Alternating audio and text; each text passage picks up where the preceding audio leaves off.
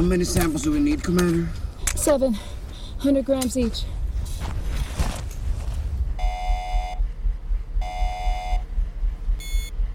We have a mission update. Storm warning.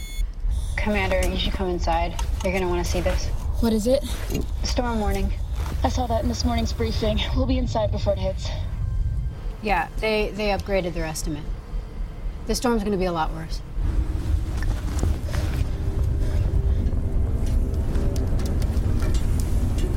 Martinez, how's it look? Not good. 1,200 kilometers in diameter, bearing 24.41 degrees. That's tracking right towards us. Based on current escalation, an estimated force of 8,600 newtons? What's the abort force? 7,500. Anything more than that and the map could tip. Will we scrub? Begin abort procedure.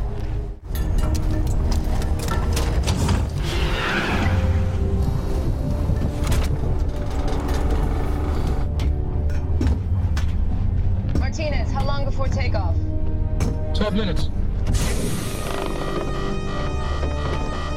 Visibility's almost zero.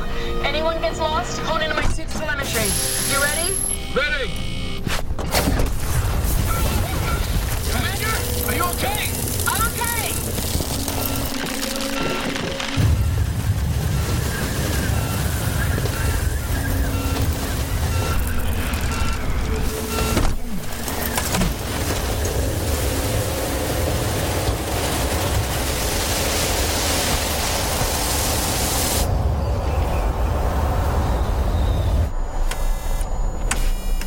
Commander, we're at 10 degrees and the map is going to tip at 12.3. Hey! We might be able to keep the map from tipping! How? Use the cable from the compass mast to skyline! Anchor it with the rover!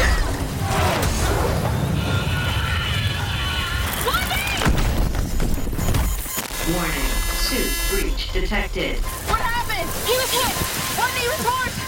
Before we lost telemetry, his decompression alarm went off! Johansson, where'd you last see him? Offline, I can't. I don't know where he is. What are the vitals on his suit? He's offline. Negative, He's complete offline. loss of signal on Watney. Bitch! Yeah! How long could he survive decompression?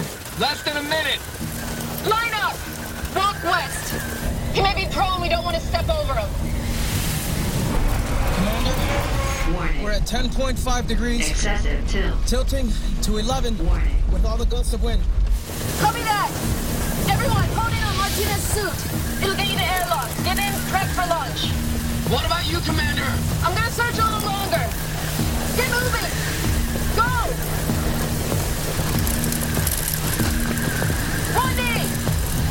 Wendy, report! The map's at 11.6 degrees. One good gust and we're tipping. If it tips, you launch. You really think I'm gonna leave you behind? That's an order, Martinez. Mark! Mark! Can you hear me? Commander, I know you don't want to hear this, but Mark is dead. Commander! Stability warning. Commander! You need to get back to the ship now! 13 degrees. We're past balance, we'll never rock back. I got one more trick left, and then I'm following orders, Commander. You're firing the OMS? That's right. Commander! On my way! Okay, so let's go.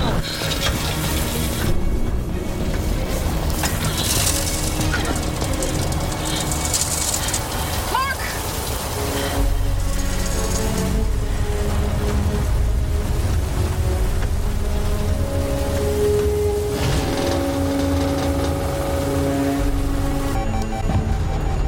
We're at 11.5 and holding. Ready to go on your command. Ready to launch.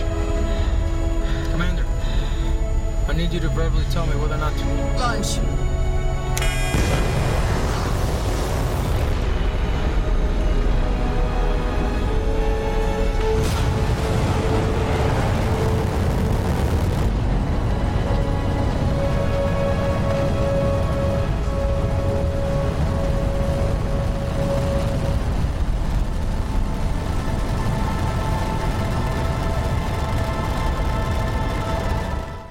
Well, that's about how we normally start church, isn't it?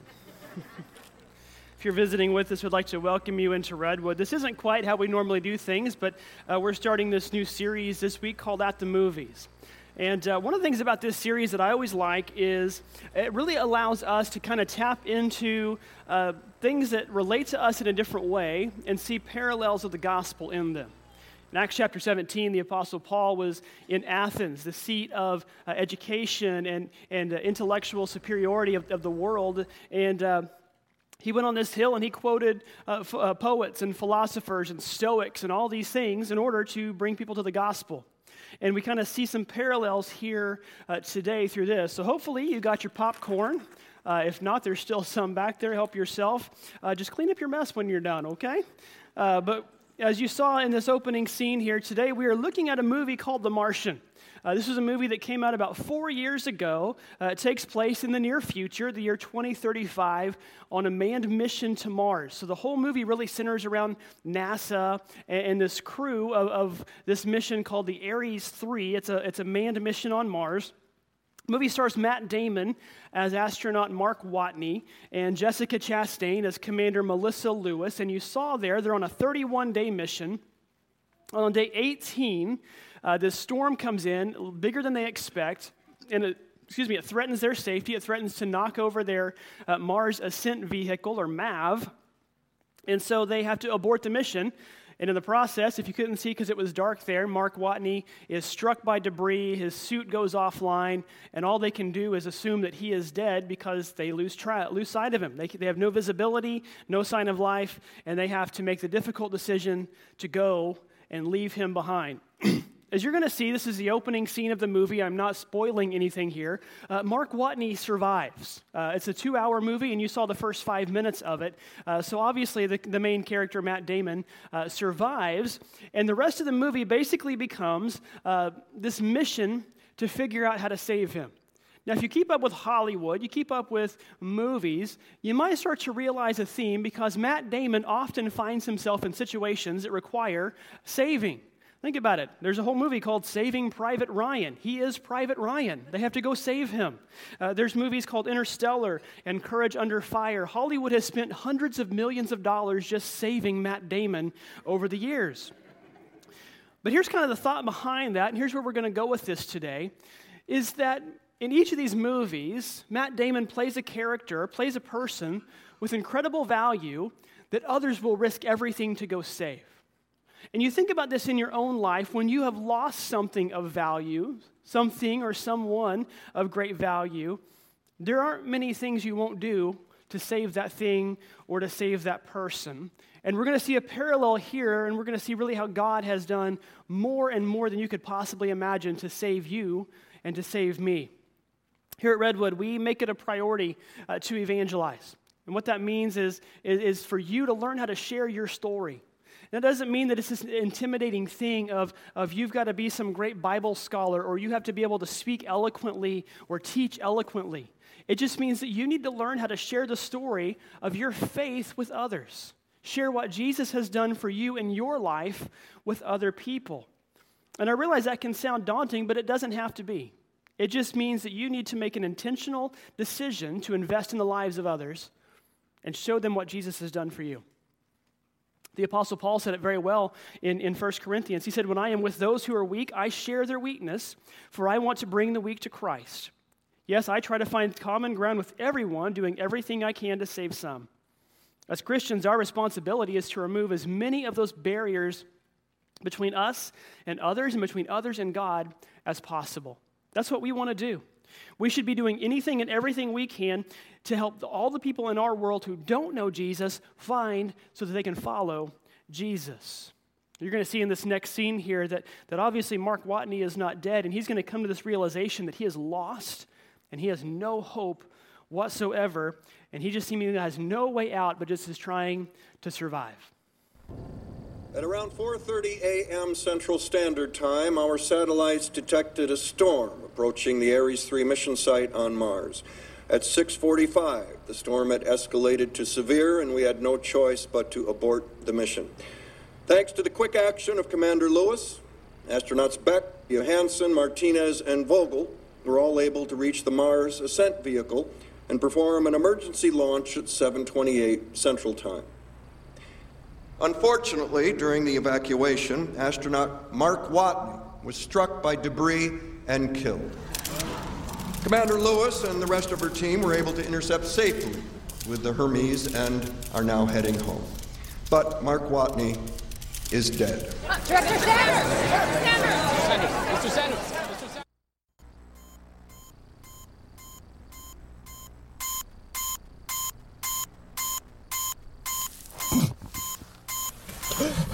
Oxygen level critical.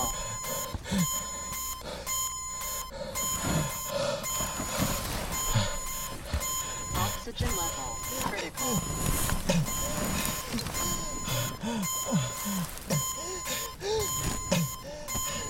Oxygen level critical.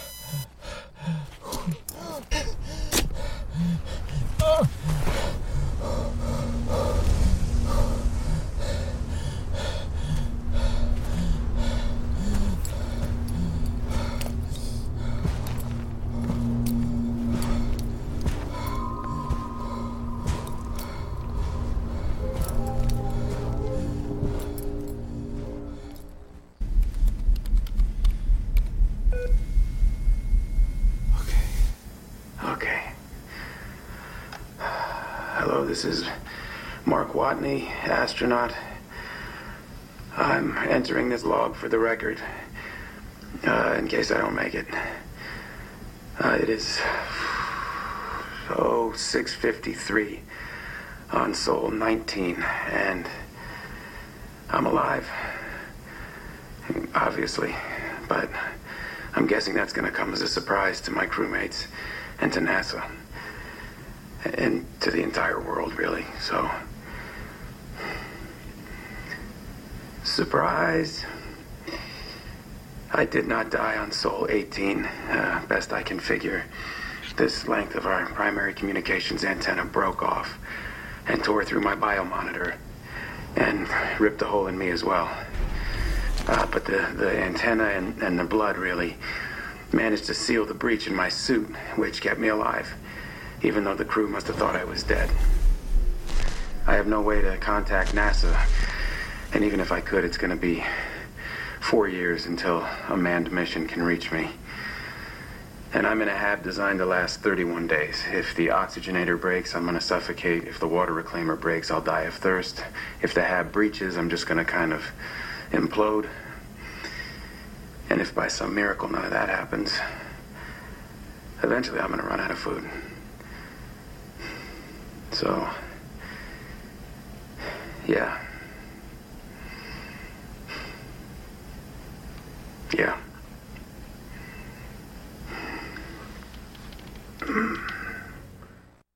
So he obviously wakes up from being knocked out and gets back there, and he's recording just this video diary. Nobody else can see this, but he's hoping that maybe one of these days somebody will revisit that site and see all of this. But as you can see, he comes to this sobering reality of his situation. He is lost, nobody knows he's alive, and he's hopeless. As he says, it's going to take at least 4 years for them to get back to me. It's a 10-month trip, according to the movie, between Earth and Mars anyway, and the place that he's staying in, it's basically a big tent, is designed to last 31 days, and he's on day 19 of it. And as he says, even if nothing goes wrong, I'm going to run out of food before long anyways. He's basically left there with his thoughts. He's left there wondering just how long is it going to be until I die, because I am going to die up here. But what about the rest of us? What if we're on the other side of this? Go back to the beginning of that clip when Teddy Sanders, the director of NASA, says Mark Watney is dead. Did you hear the gasp in the room? Like the shock of everybody just couldn't believe that they lost an astronaut? And I wonder about this as the church, as Christians. Do we ever have a similar reaction to those around us that are lost? Because if you think about it, we all know somebody who is lost, who is dead spiritually because they're separated from Jesus. And I think in our day and time, with the way our culture has shifted, we've just kind of become numb to this a little bit, immune to this a little bit. We've kind of gotten used to seeing more and more people step away from Jesus. And kind of our hearts have kind of become hardened to them being lost and falling away? I mean, do we have that similar gasp in our lives? You see, that should get our attention. That thousands upon thousands of people in this town and this valley are without Jesus. That should get our attention. That's why I always wonder when people say, well, I wouldn't want to be a part of a big church. And my response is, why not? That means people are coming to Jesus here. That means people are coming, man. I would love to see a church that has to grow and add services and build because people are coming to Jesus, because the alternate to that is that people are going away from Jesus and not coming to the church. See, that's the thing is the church right now is not outgrowing the kingdom of the devil, the kingdom of Satan. That kingdom is growing rapidly every single day. That should get our attention. That should cause us to gasp out loud and alarm us, because that kingdom is easy to succeed in. Last week we talked about Samson. We said running that lifestyle is easy. In fact, Jesus says so himself in Matthew chapter 7. He says, "For the gate is wide and broad is the road that leads to destruction." That road's easy. But narrow is the path that leads to eternal life. And we think about that. We've said this before, if following Jesus seems easy, we may not actually be following Jesus. Following Jesus is hard. It requires us to live a certain way, to mold our lives to become more like him. So can we just take a minute and think about the thousands and thousands and thousands of people in this community alone that don't know Jesus, that are lost hopelessly, that if their life ended today, they would spend eternity away from Jesus. These are people that God loves, that God created, that God died for. And I'm convinced if Jesus were here today, he would be out there among them trying to bring them to the Father. He would be surrounding himself with them, trying to grow his kingdom. I've said this repeatedly from this stage as our church. We have the same mission that Jesus had because Jesus gave us this mission. John chapter 20, he tells us, "As the Father has sent me, I am sending you." How was he sent? He told us 3 different times throughout the Gospels how he was sent. He came to give life and to give it to the full. He came to serve others. Anyone remember the third? To seek and save the lost. That's why Jesus came. That's why we exist. And multiple times outside of this passage, Jesus handed us off a very similar a mission. Matthew chapter 28, go make disciples. Acts chapter 1, go be my witnesses. And here's the thing. It's up to us to get there. Paul says in Romans 10, how can they call on him to save them unless they believe in him? And how can they believe in him if they've never heard about him? And how can they hear about him unless somebody tells them? See, the problem is too many people are lost and nobody's looking for them.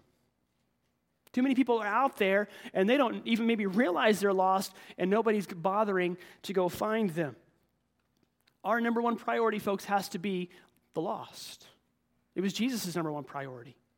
That's why he came. But here's the thing. It requires us to be intentional to go look for them and to go find them. Back here in the movie, Mark has no idea anyone's looking for him. And suddenly, after about 6 weeks, somebody makes a discovery.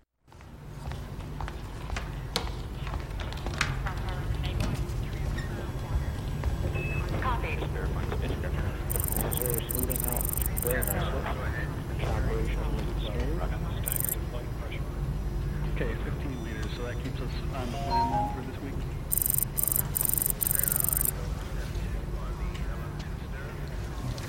Copy, thank you. Vincent Kapoor. Okay, I'll be looking for the actual numbers after we complete this, see how it matches up. 760. Sit down with Anisha. Okay, and then we'll take a look. Thank you.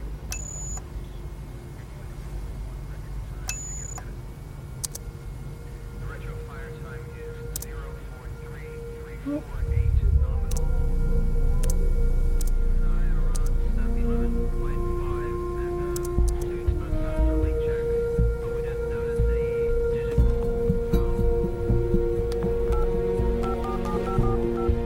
Hi, security? This is Mindy Park in SatCon. I need the emergency contact for Vincent Kapoor. How sure? 100%. For a start, solar panels have been cleaned. It could have been cleaned by wind. Back it up. Look at Rover 2. According to the logs, Commander Lewis took it out, Sol 17, plugged it into the hab to recharge. It's been moved. She could have forgotten to log the move. No, not likely. Even imagine what he's going through up there. I mean, he's 50 million miles away from home. He thinks he's totally alone. He thinks we gave up on him. I mean, what does that do to a man psychologically?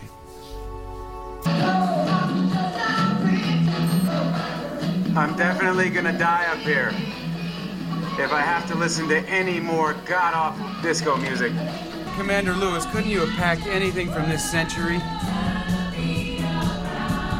No, I'm not gonna turn the beat around. I refuse to. How is he alive? Keep your job. What attempts have been made to make contact with Mark Watney? We're working on it. Does he have enough supplies to survive? We'll be looking into that. Do you know what does this say about the agency? Are you going to resign? No. Director Sanders! I love that scene just because that's right there. Everything changes. They get a glimpse of a satellite photo, and suddenly he's alive. You heard him say, how sure are you? 100% sure that he's alive. And that's the moment everything changes. They were going to get satellite photos to get closure, and instead, they get a new mission. And now suddenly for the rest of the movie, everything starts focusing on how can we bring him back? How can we go get him? How can we get him home? And you notice kind of throughout the movie, the director there, Teddy Sanders, he kind of comes off like the bad guy. He's really not, but he's just thinking 100% practically. And so he's not thinking so much in terms of vision or hope or faith, but he's thinking in terms of practicality. Is it worth all the money and all the manpower and all the energy and resources to go after a lost cause? That's kind of what he's thinking. Because in his mind, there's no way we can save him. And so that's where he always kind of plays the bad guy in the rest of this. But everybody else is like, what can we possibly do to go up there and get him? I think one of the greatest risks that we play in the church today is we get too comfortable and too practical. And we realize, you know what, some of those people, they're just lost anyway. They're just lost, and so maybe they realize they need to come to Jesus, then we'll be here waiting for them when they show up. But we're going to put it off. We're going to put it off on them. And we stop wasting our energy in our minds on going after them.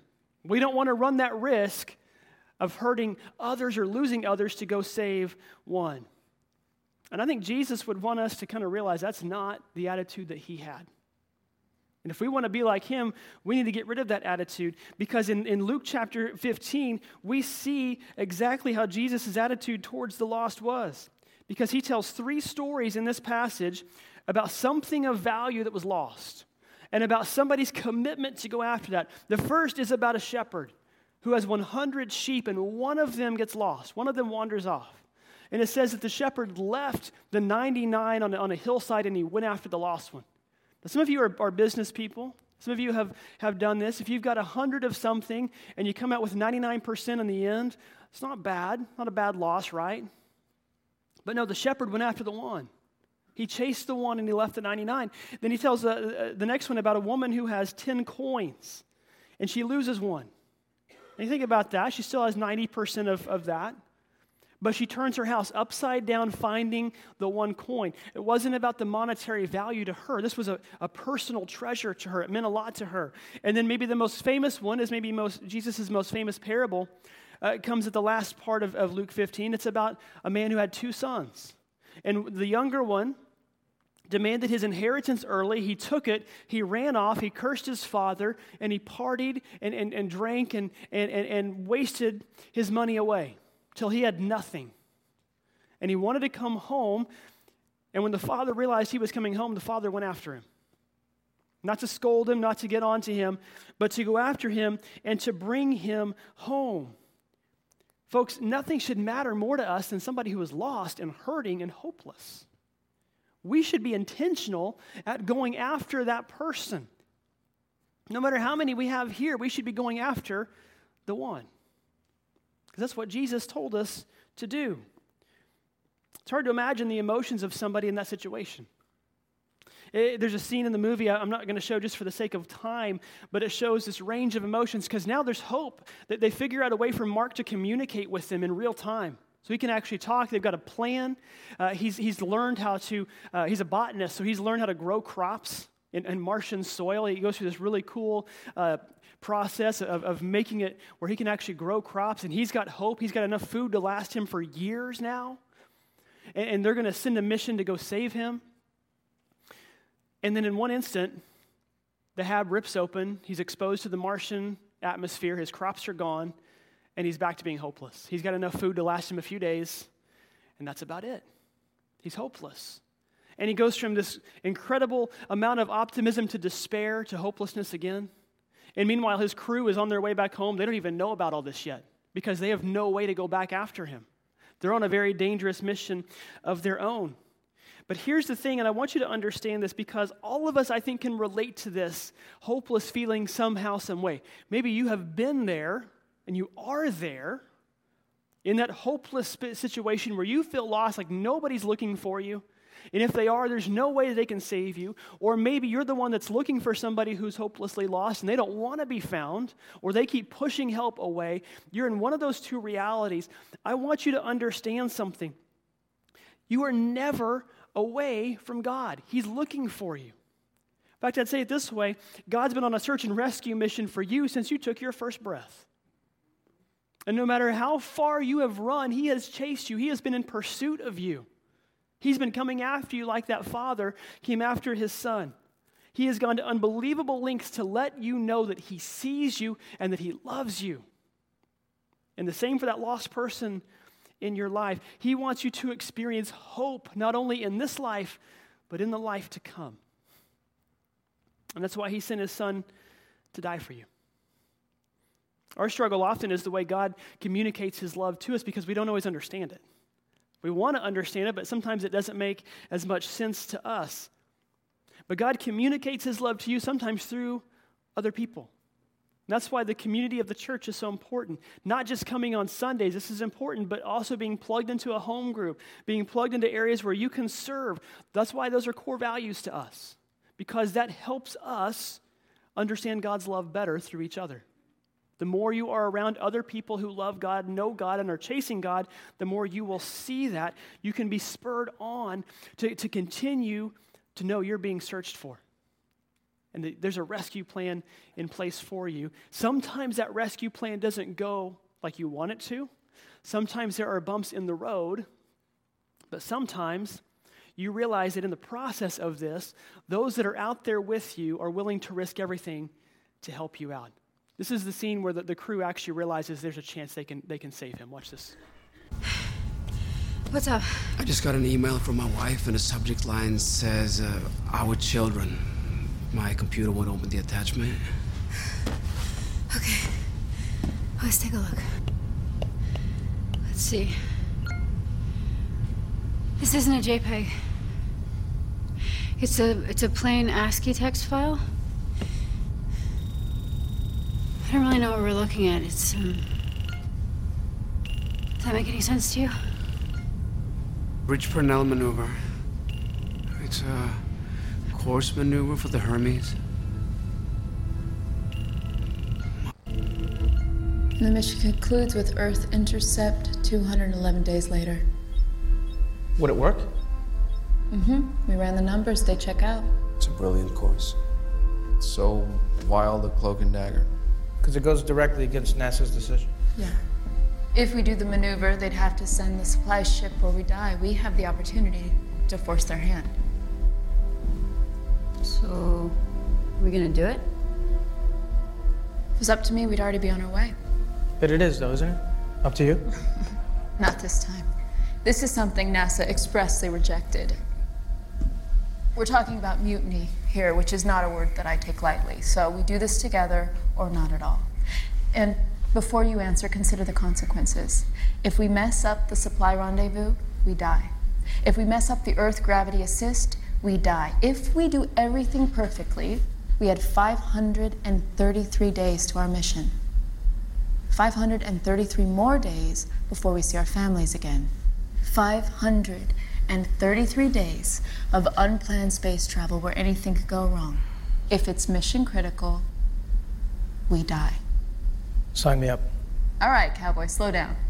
You and I were military. Chances are we go home, they'll court-martial us. Oh, yeah, there's that. And for the rest of you guys, I guarantee they will never send you back up here again. Good. So, if we go for it, how would it work? I plot the course and execute it. Well, it has to be unanimous.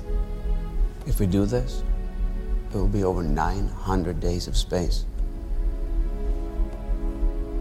That's more than enough space for one life, so yes. I vote yes.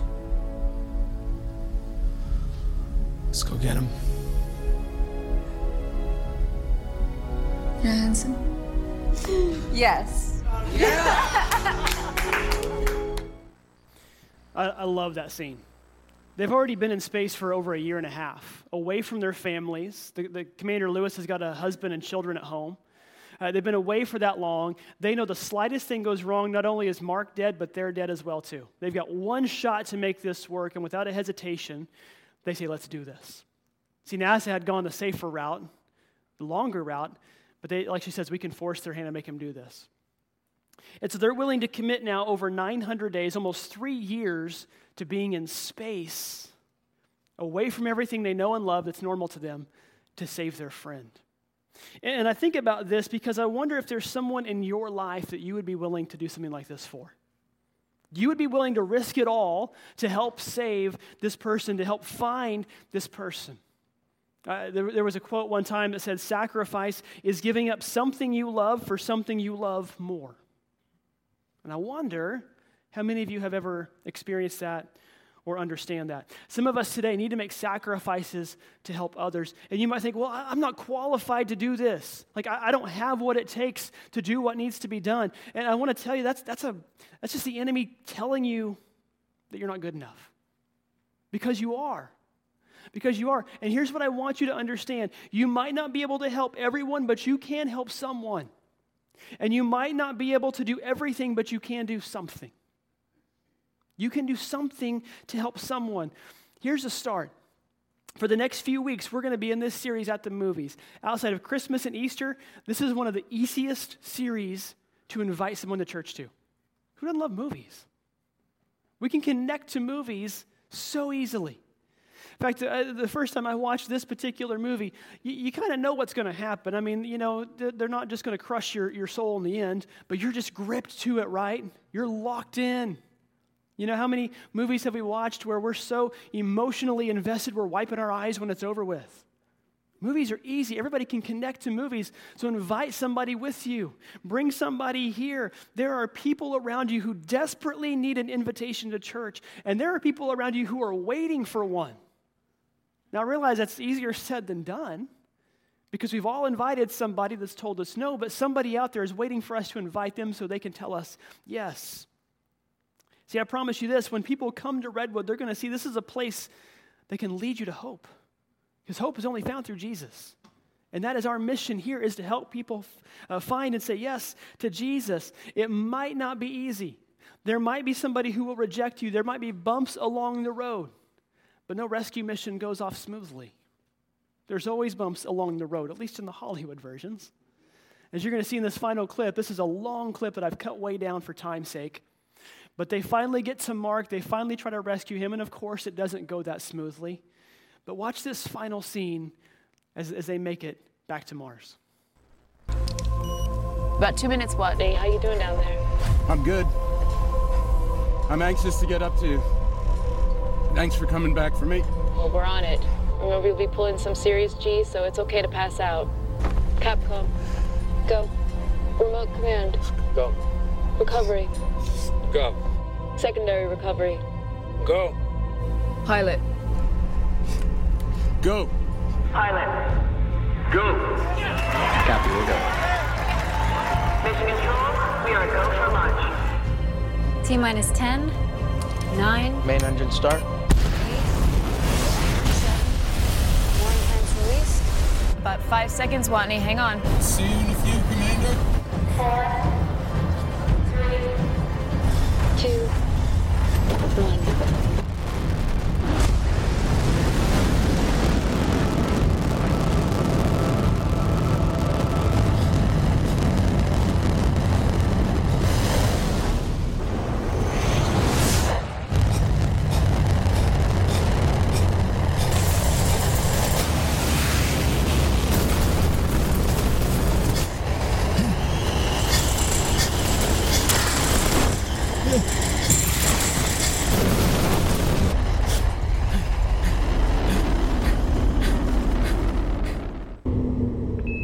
Commander, I have an idea. Go ahead, Mark. Well, I could find something sharp in here and poke a hole in the glove of my EVA suit. I could use the escaping air as a thruster and fly towards you. It would be easy to control because it'd be on my arm. I can't see you having any control if you did that. You'd be eyeballing the intercept using a thrust vector you can barely control. Yes, those are all very good points. But consider this. I'd get to fly around like Iron Man. Commander, let's go Iron Man. Hook me up. Done.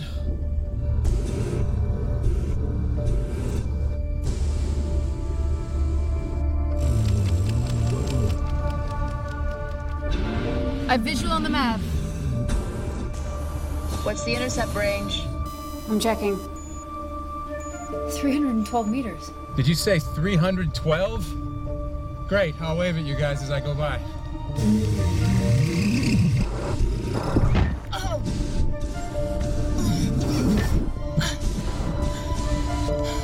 I can't get to you, Mark. You're too far. I'm not gonna make it. I know. Beck, unhook me. I'm going after him. Commander, I got this.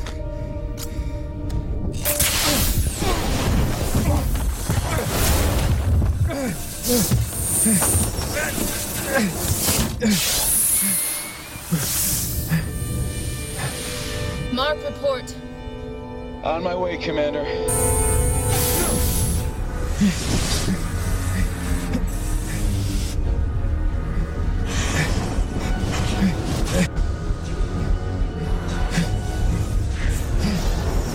3.1 meters per second. Distance to target 24 meters. 11 meters to target. 6 meters.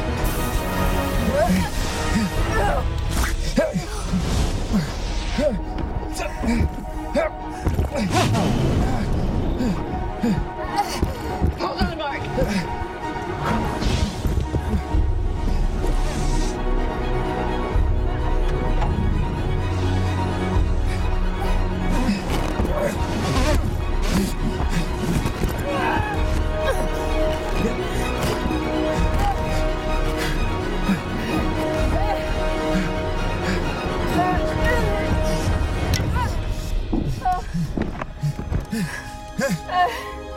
I got him.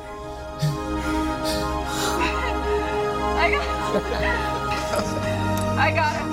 Way to go, Iron Man. Houston, this is Hermes Actual. We got him. Lobby is secure.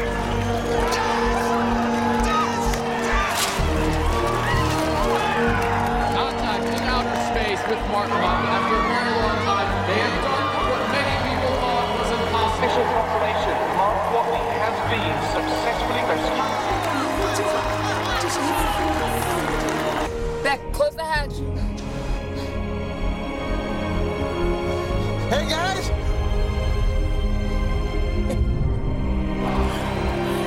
Houston, 6 crew safely aboard.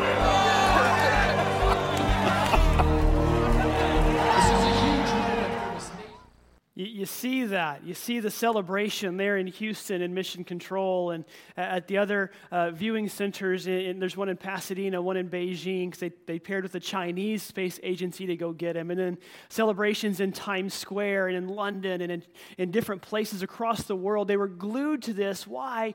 Because they saved the life of one person so his life on Earth could be extended a few more years. Now think about this. He's going to come back to Earth and like the rest of us, grow old, and eventually his body is going to die. Now, I want you to think about something for a second. With that much celebration for someone's life being extended, imagine the celebration for someone's eternal life being granted. Because the Bible tells us this in Luke chapter 15. It says that there is rejoicing in the presence of the angels of God over one sinner who repents, over one person who comes home.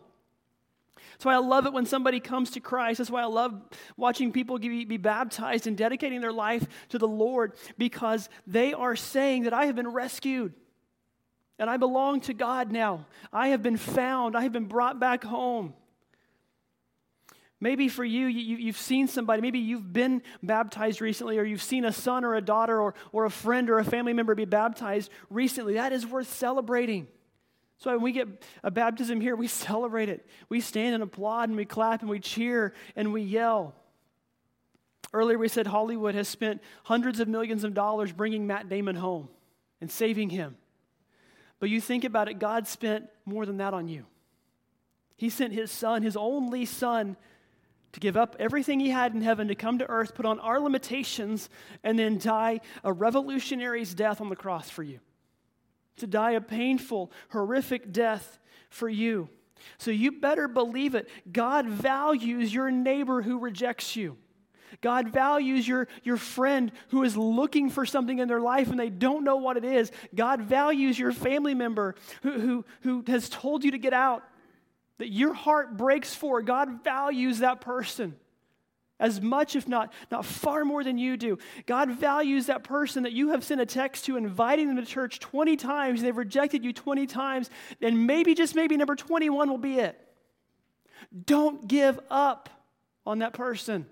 Don't give up on any of them, because they have value in the eyes of their Creator, of our Lord. And when they come to Him, heaven will celebrate. Heaven will celebrate. God values them, so we value them. Every person here, every person out there was made in the image of God. And He loved them so much, the Bible tells us that He sent His Son to die on the cross for them. That if they may believe in Him, they may have eternal life. What are you willing to do to help somebody be found? And to help somebody find Jesus? That's your challenge today. Invite someone to church. Tell them your story. You don't have to be a great preacher or an evangelist or a Bible scholar. You just have to want them to know Jesus. That's it. What are you willing to do this week to help somebody find out about Jesus so that they can find Jesus? God, we are so thankful, Lord, that you never, ever give up on us. God, that you have chased us and pursued us. God, even when we didn't want to be found, you chased after us. And God, when we stopped running and we turned around, Lord, we realized you were right there waiting for us. So God, I pray that we would take that same type of urgency in our hearts for others. Because God, eternity is a breath away. It's a heartbeat away. And that can be an eternity with you or apart from you. And God, I want as many people as we can possibly get to have that eternity come with you. So God, give us that desire, that motivation. Break our heart, Lord, for those who are apart from you. No matter what they look like, no matter how they talk to us, no matter how much they disagree with us, God, break our heart for them so we would go after them with the same purpose you came after us. God, if somebody is here today and they feel lost, Lord, let them know how valuable they are. Show them that value. Show them, Lord, in their heart what they mean to you. That God, maybe the world around them has rejected them, but you never will. And therefore, as a church, we never will. God, let us be able to show the hope and the love that you have and that you bring to our world. God, we pray in Jesus' name. Amen.